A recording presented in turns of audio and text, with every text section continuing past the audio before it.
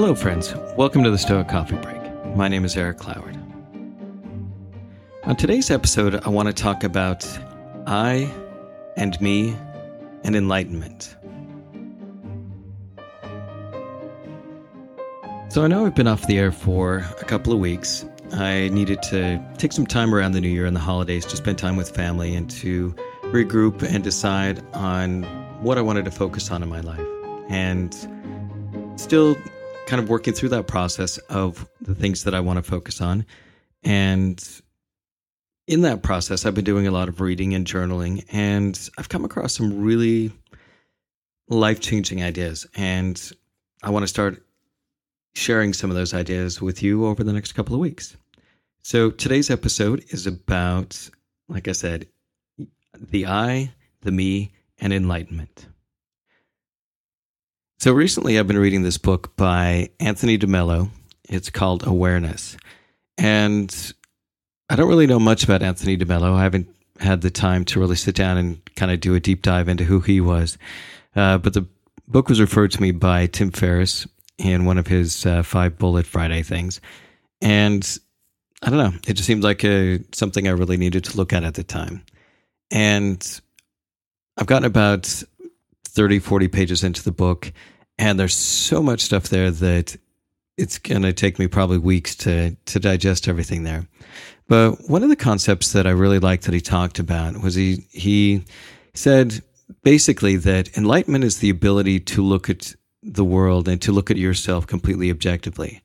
And that when you can look at yourself in a completely objective manner without any judgment, then it's much easier to see things and see reality as it truly is rather than what your emotions will skew things towards. And that to me was just an amazing concept. And I kind of had to sit down and think about that for a while and think about how I could apply something like that in my life. And what I do appreciate is that Anthony DeMello talks a lot about how to actually apply this in your life. And one of the things that he does in doing so is he talks about the difference between the I and the me. So one of the strange things about human beings is that we can actually observe ourselves. We can actually think about our thinking. And the way that Anthony DeMello kind of talks about this idea is that because we can think about our thinking, there are kind of multiple facets to us. And what he likes to kind of break these up into is the I and the me. And the I is the observer. It is the part of us that can think about our thinking, that is this core part of us that really never changes. And the me is the thing with all of the labels that we put on ourselves. And a lot of our unhappiness comes when we confuse the I and the me. So what do I mean by the I and the me? Well, the I is just that core part of us. It is the part that can observe the world. It just kind of sees the world for what it is. And the me, like I said, is the thing with all the labels. So if you label yourself as a runner, or you label yourself as a lawyer, or you label yourself as a man or a woman, or whatever it is, these labels that you put on yourself that you consider to be part of your identity, that's what the me is.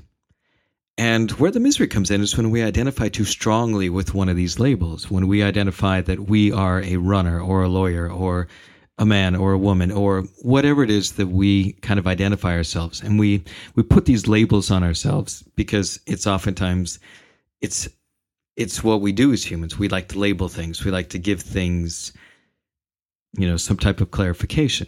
And we do that to ourselves all the time. So when I meet somebody and they ask, what are you? Who are you? I'm a software developer. I'm a podcaster. I'm a musician. I'm a father. I'm a partner. All of these things. And where we get hung up on this is when we identify too strongly with the labels. Because what if I stopped being a podcaster? Does that change who I am as a person? Does that change the I? No, it doesn't. Say that I'm a runner and that I go out and run every day and then I just kind of get tired of running or I injure myself and so I'm not able to run for a while. Does that change who I am if I'm no longer a runner?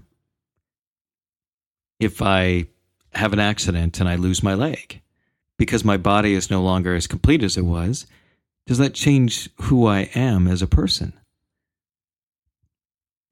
And when he kind of goes through this description, I was like, wow, that's a really interesting idea. And that if we can separate these two things and be very, very clear about, there's the I, which is that core part of who we are, that is just the observer of our lives. And when we can make sure that we identify with that, then the labels don't really mean nearly as much. They're just simple conveniences for maybe some of the things that we do. And a lot of the problems is when we get wrapped up in this me mentality, when we get wrapped up in these labels that we've given to ourselves or that others have given to us. So say that somebody comes along and they say, you know what, I hate all runners. Runners are just a bunch of jerks, and they're out there being all fit and everything. Then if we identify too strongly with being a runner, then we might be offended with that.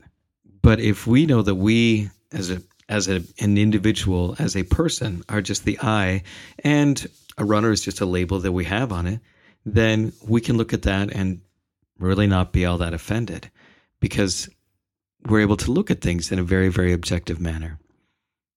So when you find yourself getting upset about things in the world, maybe look at yourself and think about if you are identifying too strongly with the me, if you are identifying too strong with this label.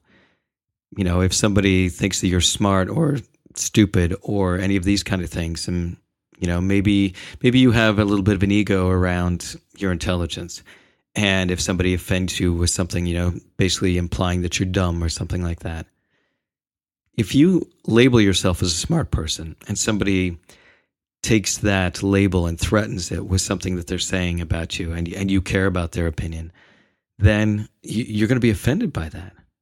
But if you recognize that smart is just a label that gets put on you, and at that point it's really a subjective label, because you could be smart in some things and completely dumb in others, then you can't really be offended by what anybody has to say about that label, because that label is not you.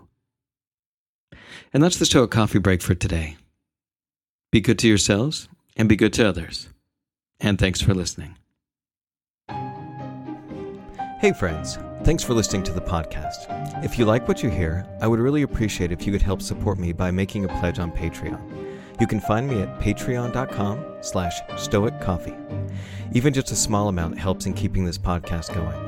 Also, head on over to my website at www.stoic.coffee and sign up for our weekly newsletter. And lastly, if you know of someone that might like or could benefit from this podcast, please share it with them. Word of mouth is one of the best ways to help this podcast grow. Thanks again for listening.